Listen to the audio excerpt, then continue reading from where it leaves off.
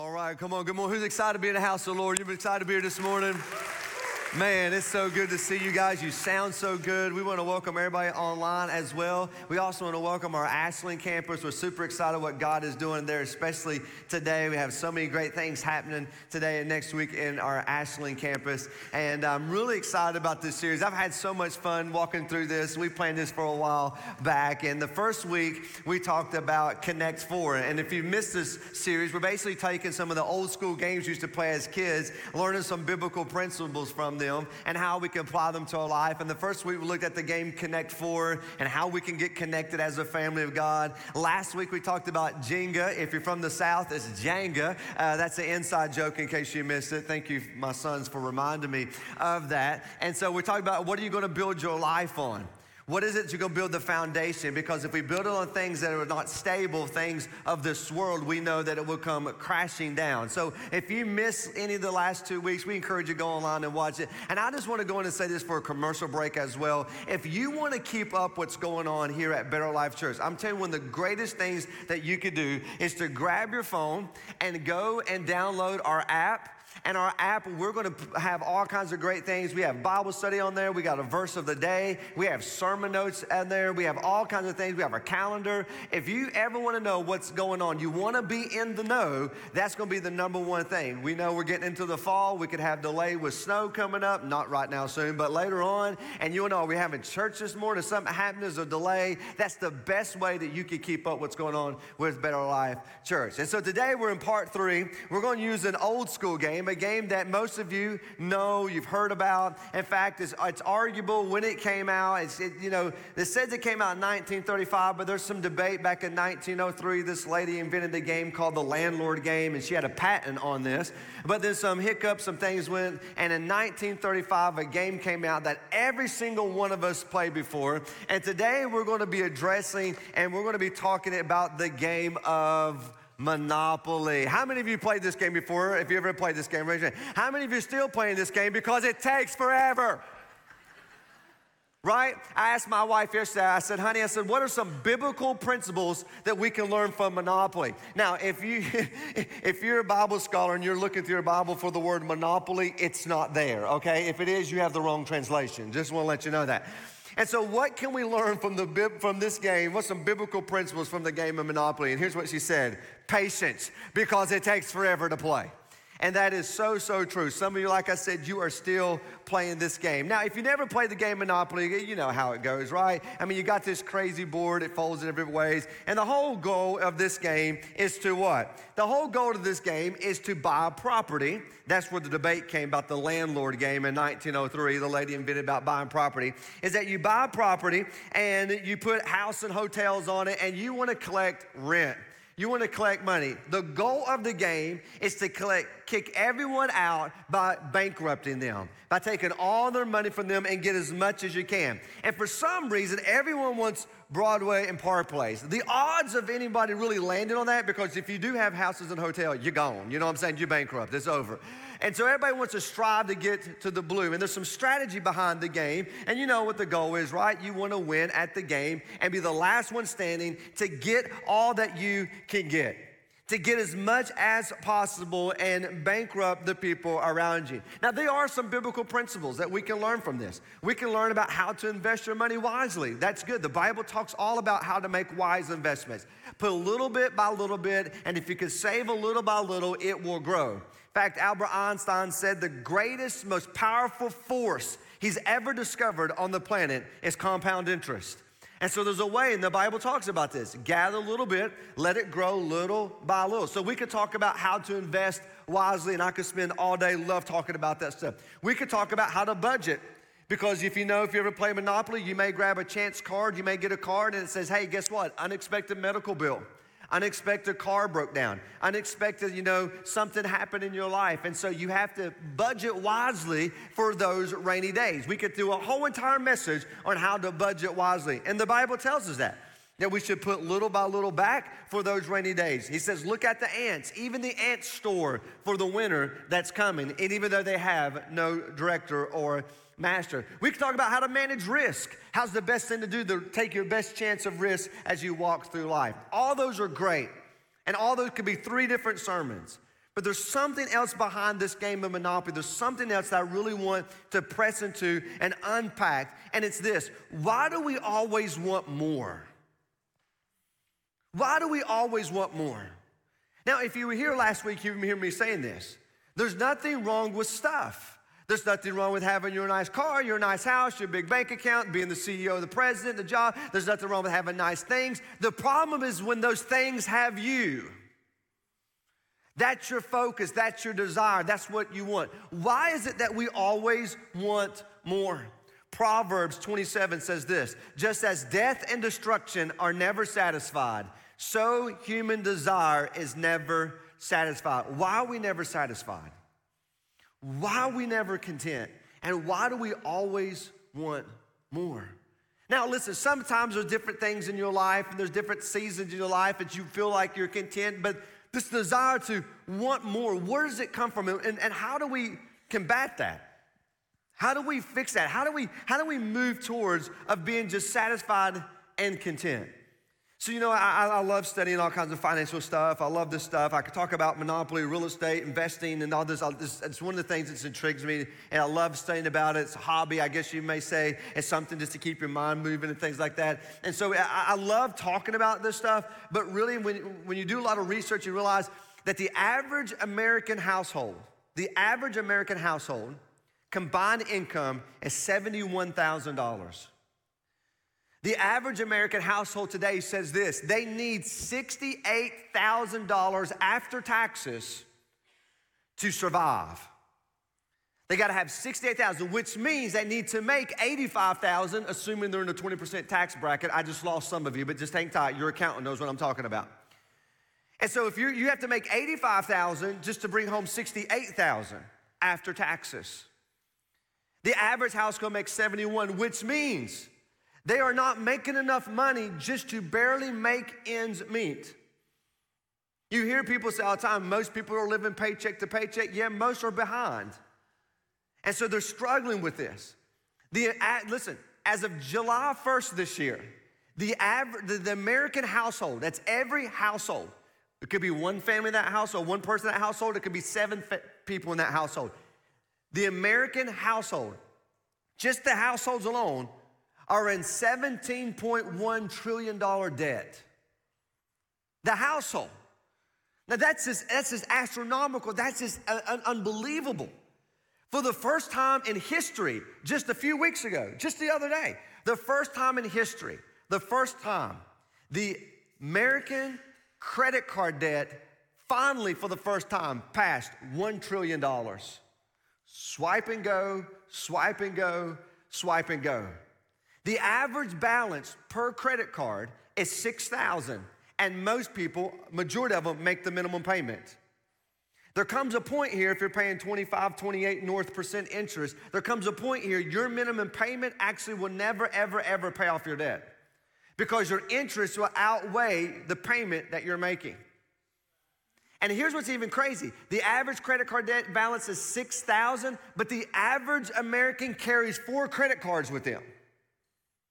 So that statistic, based on the latest data that we have, which means the average household credit card debt, if they carry 4, is $24,000 in credit card debt, and that does not even include their house payment, their auto payment, their medical debt payment, their student loan payment, or the personal loans they took out from friends and family.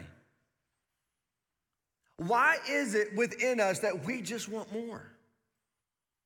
Why is it that we desire and crave, that we're never satisfied with what we have? And so if you look at just those things right there, that's facts. That's not like theory. That's not sitting there going, well, maybe someday we'll get there. That is facts. And then look at our country. I mean, it's just crazy. It's the greatest country to live in the world. But man, it's broke. We are broken. We don't understand this. We have to spend more to get more, even though we don't have it. Well, you know this, right? I mean, I am not good at math, but I know the outcome of that. I know the outcome of that. You should know the outcome of that. And so here's the question: what is the belief behind it that desires for us to want more? Here's some false beliefs. Here's just a couple of them. One, that if I have more, it would make me happier. Now, I'm gonna be honest with you, temporarily that may be true. And I don't say more makes you happy. In fact, more stuff, if we're talking about stuff, actually can complicate a lot of things. As the great theologian Biggie Small said in the 90s, more money, more problems. That could be true because you have more things, that has more insurance, has more liabilities, there's more to take care of, it's more stress on you on top of everything that you have. But more money can make life a little easier, right? You can bypass some things in life. You can do some things faster. You can go somewhere place. So it's not that it's not gonna bring any happiness. It's where you find your happiness. You believe if I have more, then maybe I will be happier. And I'm here to tell you that is just not true. There's so many people, there's so much, but I know, but you said, but I never had it, so I don't know, so I desire it. Maybe if I had more. Look what Ecclesiastes says, chapter 5. Those who love money will never have enough. Ever met that person? They have it, but they act like they're broke. They act like they don't have nothing. They always complain about it, but you know they have it. They know that you know they have it. The Bible even speaks of people like that. They walk around and act like they're broke, but they're not broke. Like, I mean, some of us, we've really experienced what it's like to be broke. There's some of you may, and I don't know everybody, you may have experienced like poverty, like really, really, really poverty, but I doubt you've gone 30 days with no food. Like if we really want to look at poverty, we can look across the third world country, we can see really what impoverished looks like. And so the Bible says those who love money will never have enough. How meaningless it is to think that wealth brings true happiness. This is one of the wisest persons ever walked the face of the planet. The more you have, the more people come to help you spend it. Some of you are laughing about that because you have some broke family members trying to borrow money from you, don't you? Like you have your broke brother-in-law teaching you about finances. No, wait, what? We have professors who teach finances who don't know how to operate their own money. Like, I mean, it's just crazy. That people will come and help you spend it. So what good is this wealth? Except perhaps just to watch it slip through your fingers. Just watch it just go away. So the thought is if I have more, I will be happier. And that is just not necessarily true. Here's another one. If I have more, it make me more important. That people might respect me. It's the status. If I just have more, I may be more important. Look at what Luke says. He says, beware. Guard against every greed, every kind of greed. Life is not measured by how much you own. Now, your net worth, listen, your self-worth is not found in your net worth. But people measure themselves by what they have, by the same. I would be more important. And I love what the Bible says, be on guard, which means it's a constant guard that you got to evaluate yourself and ask yourself the question, by having this really gonna make me happier? By having this is really gonna make me more important? By having this is really gonna increase my status for who? Like who cares what my status may be? And so if I have more, it makes me more important. And then here's a big one. This is the big one. Maybe this probably hits more guys. I mean, for some reason, just as a guy, think about this. But if I have more, then I'd be more secure. I got to be financially independent. I can't depend on anything else. I got to be financially secure. I want to retire with dignity. I want to retire best I can. I got to put away for the rainy day. And you should invest. You should plan all that. Absolutely.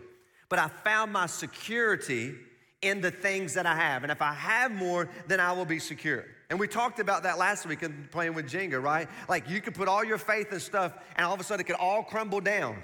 And things that you put and find your stability in. Proverbs 18. And I'm going to say this. If you're a business owner, you're a manager, you're a boss, or you lead people. If you love finances and money and you talk about how to run money and how to spend it, how to invest it, use it wisely, I'm going to give you. The Bible is full in the book of Proverbs on how to run a business, on how to treat employees, on how to spend your money, invest your money, and wisely. I'm encourage you, go read the book of Proverbs. It's unbelievable about how good it talks about how to really win with your money. Look what Proverbs 18:11 says. The rich think of their wealth as a strong defense. They imagine it to be a high wall of safety. Now you got to put yourself in their perspective. The higher the wall, you can't scale it. So we built this wall all the way around our city to be fortified. If the wall is so high, the enemy can't come in and take it away from us. And the same way we think about that as well. If we just have the nest egg, if we could just build up the wall, then I can be behind it and I can be secure. And that is falsehood, and that is wrong. Proverbs 23:4, again, back in Proverbs. Don't wear yourself out trying to get rich. Be wise enough to know when to quit. Be wise to know when it's time just to quit. Because in a blink of an eye, I love this. This is so funny. In the blink of an eye, wealth disappears, for it will sprout its wings and fly like an eagle. I don't know why I did that, but this made me think of an eagle. And you know this, right? The things you have, like, it can sprout wings, it can fly. It's here today and gone tomorrow. You built your whole life, and in a moment could crumble, and a moment could be gone. And that's where you find your safety. That's why you find security. That's where you find your stability. And last week we learned about Jenga. That is not true, because at any moment it all can come crashing down. So here's the question: how do I fix this? How do I escape this desire materialism? How do I escape this desire that I got to get more? And somebody's like, man, listen, that's not me, because I don't have anything to go after. I don't have money or have stuff to even go get more. Yeah, but you think about it. You think about it. You dream about it. You desire about it. And so what are some things I could do? This is very practical, but yet this is so profound. Not every one of you struggle with materialism. Some of you are 100% content. I married that person. I can't get her to do nothing. I can't get her to buy anything. I'm like, here you go, get what you want. No, here, let me get this for you. No, hey, I buy her a card for our wedding anniversary. The first thing she does is flips it over and goes, you pay $7 for this?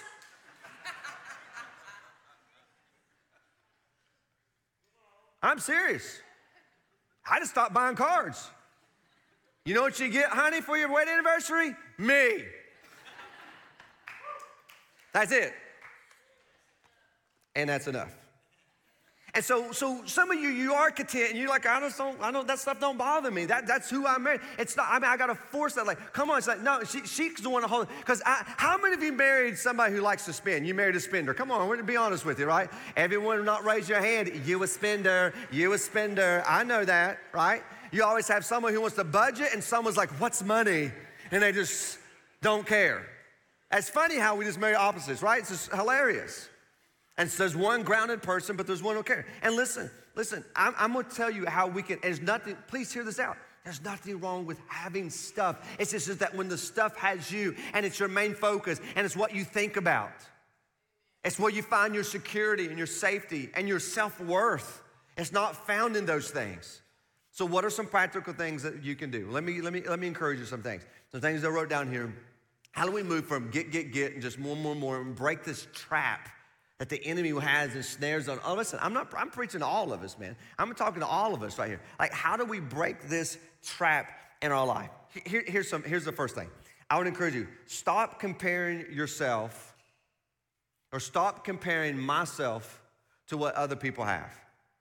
This is so big. Like you unconsciously even do this. You compare yourself to what other people have. And I'm going to show you how you do this. I'm going to tell you how you have done this before.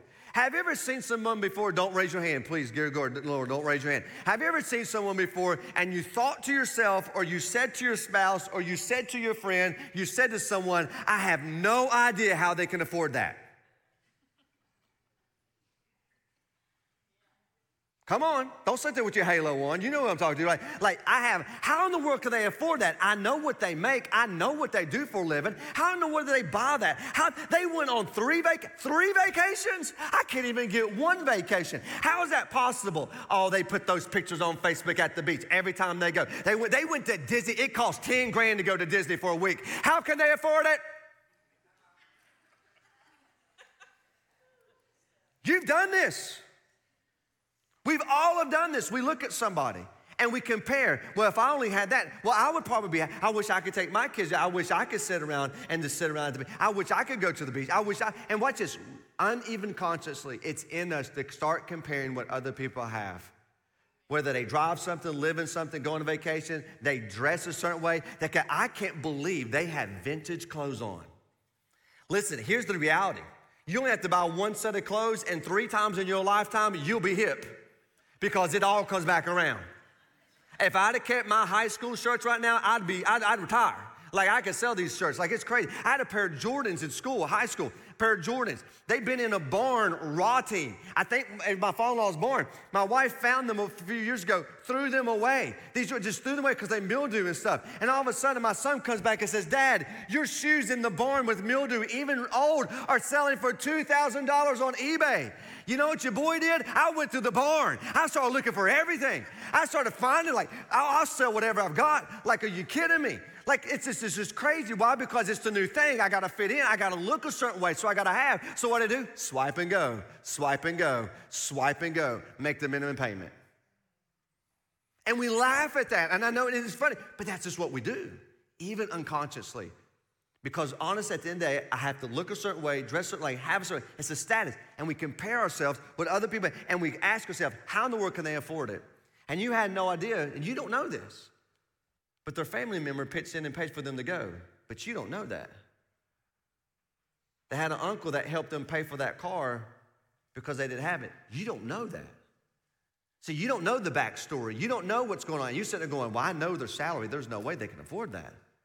And you have no idea how someone has blessed them or helped them along the way. And we compare and we go, listen to what Timothy said, young preacher Timothy.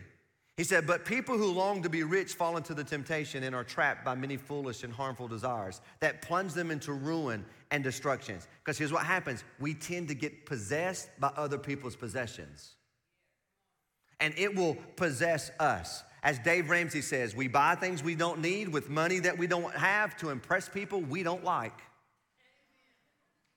And we'll swipe and go, and we'll swipe and go. And we wonder why we're in $17 trillion in debt, just our households.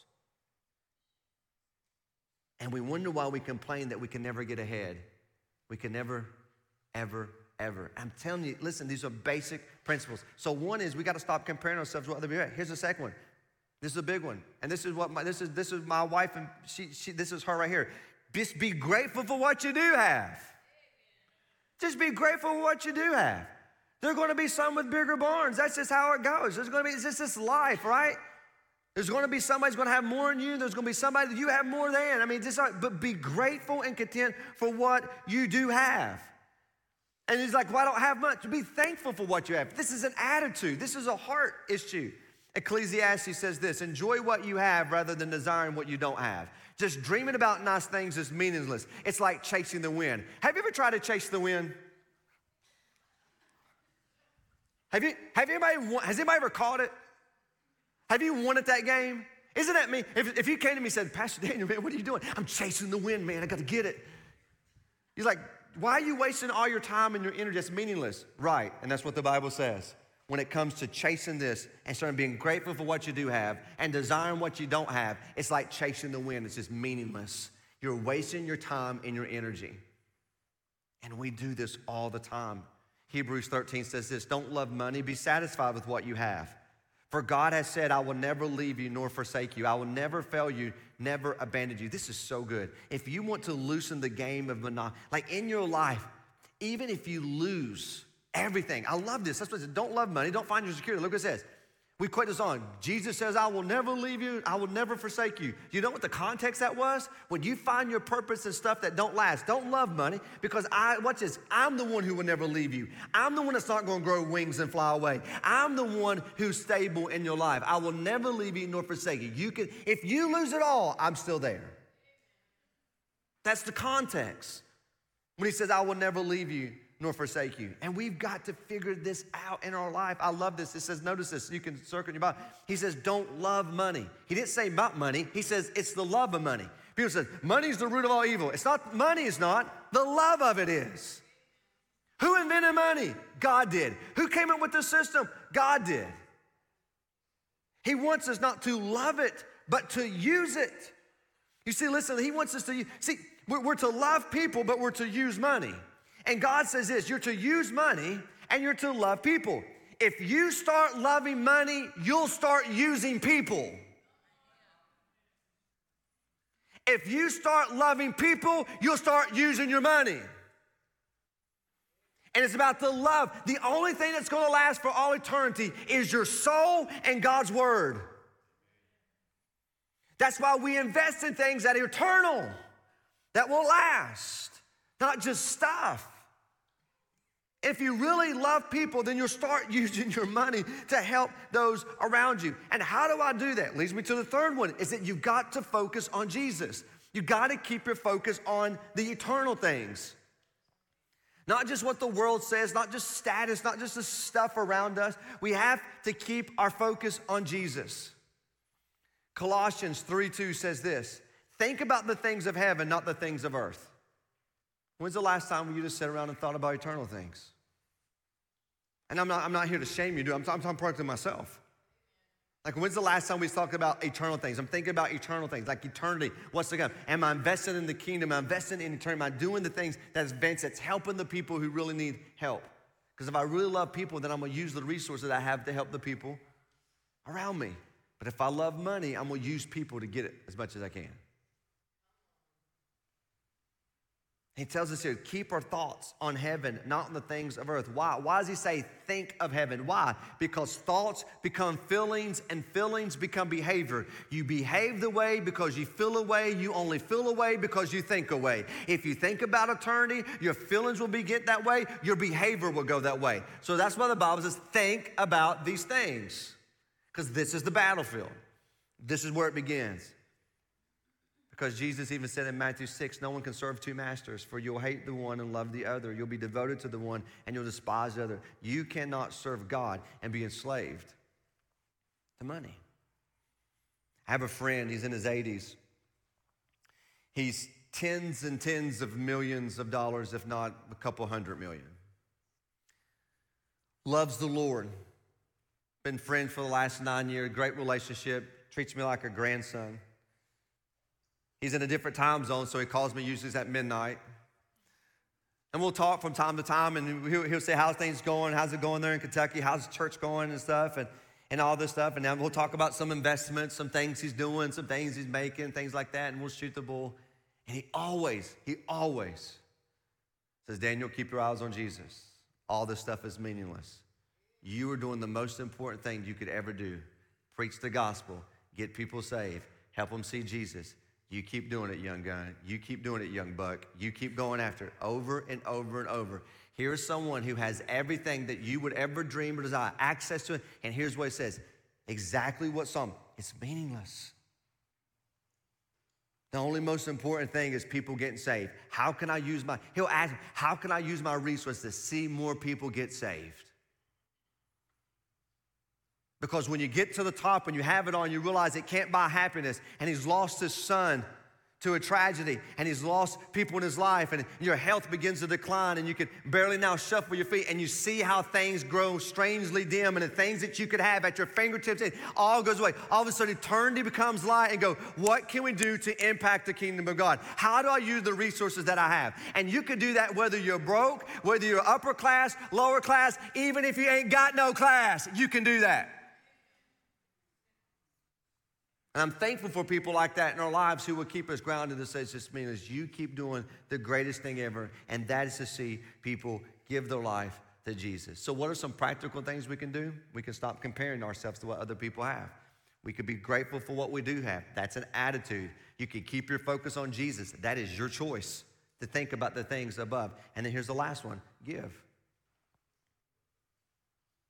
Give. You see, giving is the opposite of getting. And you know, people say all the time, I ain't going to that church, they just want your money. Well, quit going to Walmart, they want yours.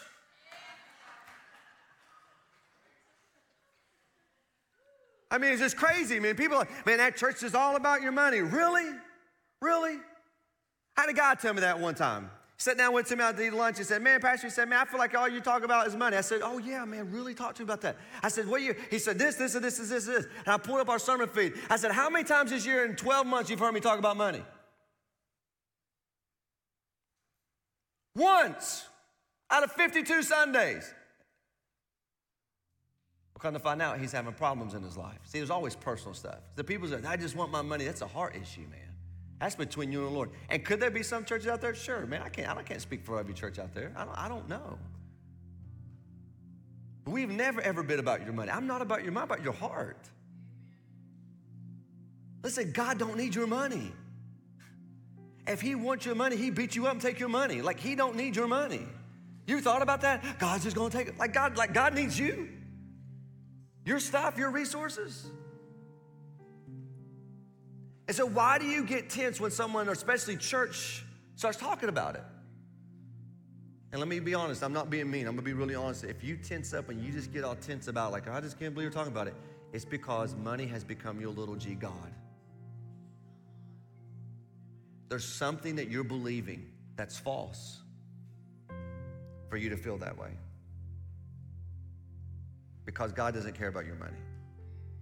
He cares about your heart. And so let me tell you what really truly breaks the grip of greed and materialism in your life is to be generous and give. You know that new shiny object you want? You want it so bad, and you can buy it, but you want it. Let me tell you what to do. Go buy it and give it away.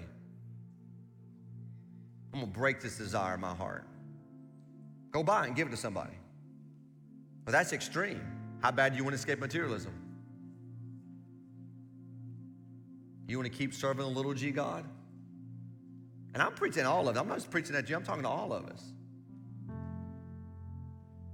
So what do? You give. Giving is what breaks it. The grip on your life. Listen to this. Listen. The Apostle Paul, who saw Jesus after he resurrected from the dead. Now you got to understand, you can call me old-fashioned, you can, whatever you want to call. Your pastor is ultra conservative in the scripture. Ultra conservative. I believe this is God's inspired, infallible, and inerrant word. I believe every word of it. I believe God said what he means what he says, that this is what we based our life, our foundation, my calling, my eternity on the pages of this book. And when you see the Apostle Paul, who's inspired by the Holy Spirit, pulled in a young preacher named Timothy. He said, yo, preacher, come here. Timothy, listen, I need you to preach this because the Holy Spirit told me to tell you to preach this. Yeah. So he writes him a letter.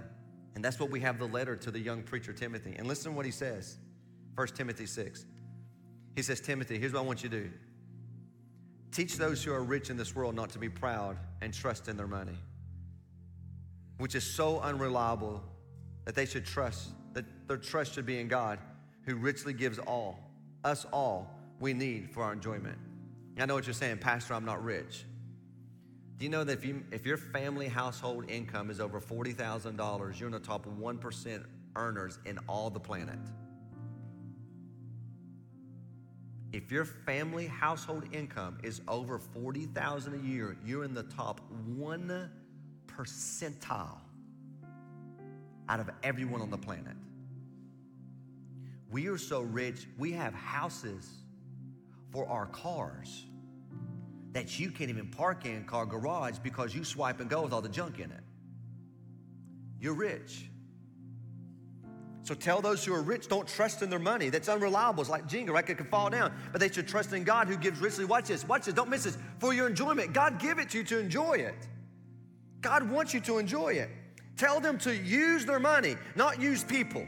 Tell them to use their money. Okay, preacher, what do you want me to tell them? Use their money to do good. That they should be rich in good works and generous to those in need, always being ready to share with others. So guess what? All you folks out there, use your money to do good. Go help those who are in need and bless others. That's what the scripture told the preacher to tell us. And then look what he says. They should be rich in good works and generous to those in need, always being ready to share with others. Always be ready. And watch this. By doing this, they will be storing up their treasures as a good foundation for the future so that they may experience true life. You've heard people say all the time, well, you can't take it with you. No, but you can send it ahead of you. When you invest in people in the kingdom of God, I tell it all the time, you don't give to the church, you give through the church. We've helped people over thousands and thousands. Over 3,000 people have been saved. Through the generosity of you and me. Is that amazing? You play a role in that. And so we need to be generous. So we need to give and bless, but then we also need to return.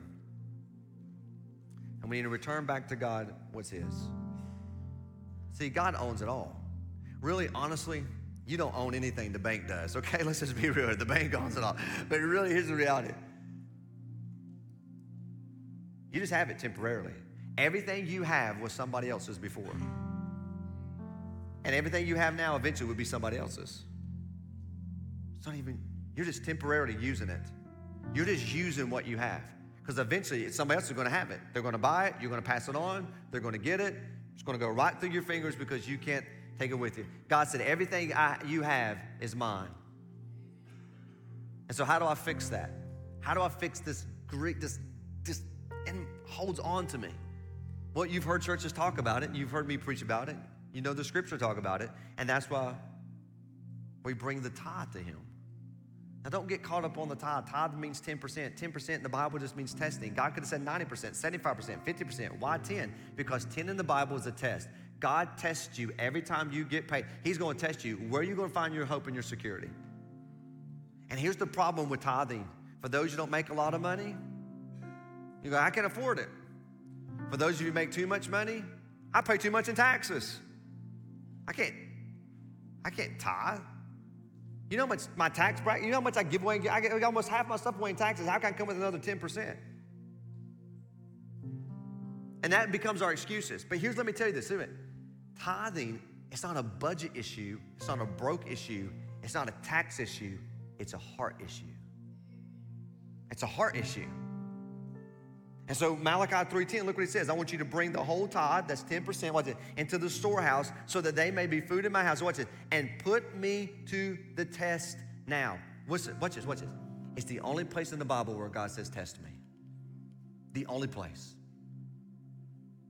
Now, if God stood before you and said, come on, test me. Test me. You know, God's standing right here and say, trust fall. We're going to do a trust fall, okay? Now fall, and God says, test me and see if I'm going to catch you. We'd have no problem going, it's God. He's got me. He's got the whole world in his hand. Surely he can hold me up, right? Come on.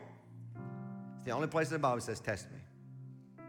I'm going to test you with your material stuff. I'm going to test you and see truly, because what's going to grip your heart most. Think about how much of your time is spent on how I'm going to make money, save money, invest money, spend money, budget my money. Do I have enough money? Get my kids through school, get my kids through college, put food on the table, take care of an ailing parent. How we're going to make this happen? How much are we keeping out of our pay? Think about how much, even unconscious, you spend thinking about, and God knows it could become a little G God in your life.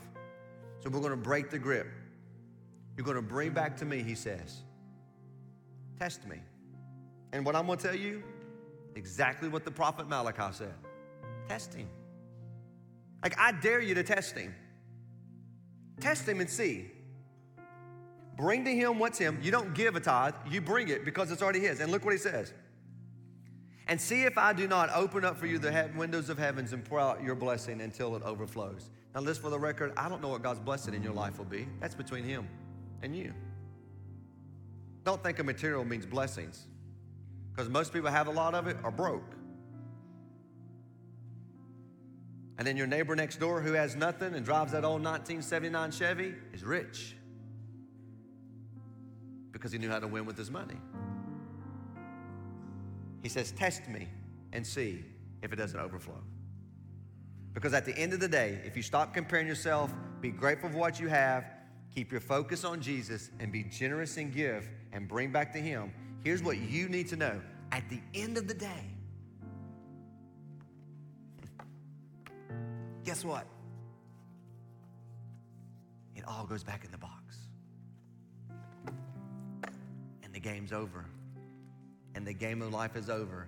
And everything you built your house and your life on, trying to get more, is now gone. And you've passed from death to life into eternity. And I promise you in eternity, it's not going to matter on the status and the stuff that you have. So let's be people that begins to break this grip of materialism in our life. And let's see what God can do. I'm going to ask people just to bow your heads.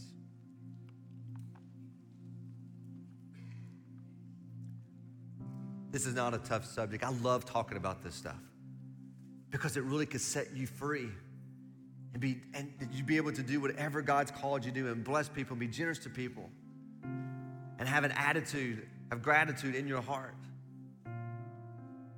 If this message at all of our campuses or online, if it hit a nerve in you, talk about that. Like, ask God, why is this bothering me? Where's this coming from? Do I really trust you with my life? Do I really trust you to put food on the table? Do I really trust you that you're going to be secure in my life? Do I really trust when I get to retirement you will take? Do I really trust that you're going to help me get my family through, and you fill in the blank? Is it a trust issue?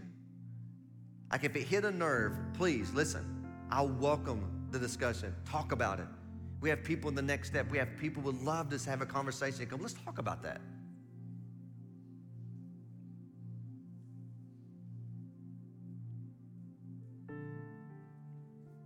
Because the greatest thing you could ever bring back to God is yourself.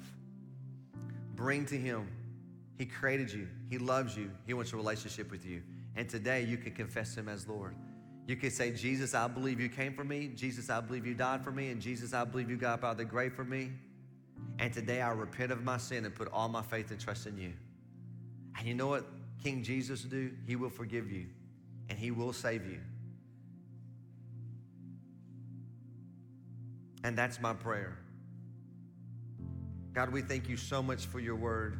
We thank you for how true and relevant, God, it speaks to us today, every one of us.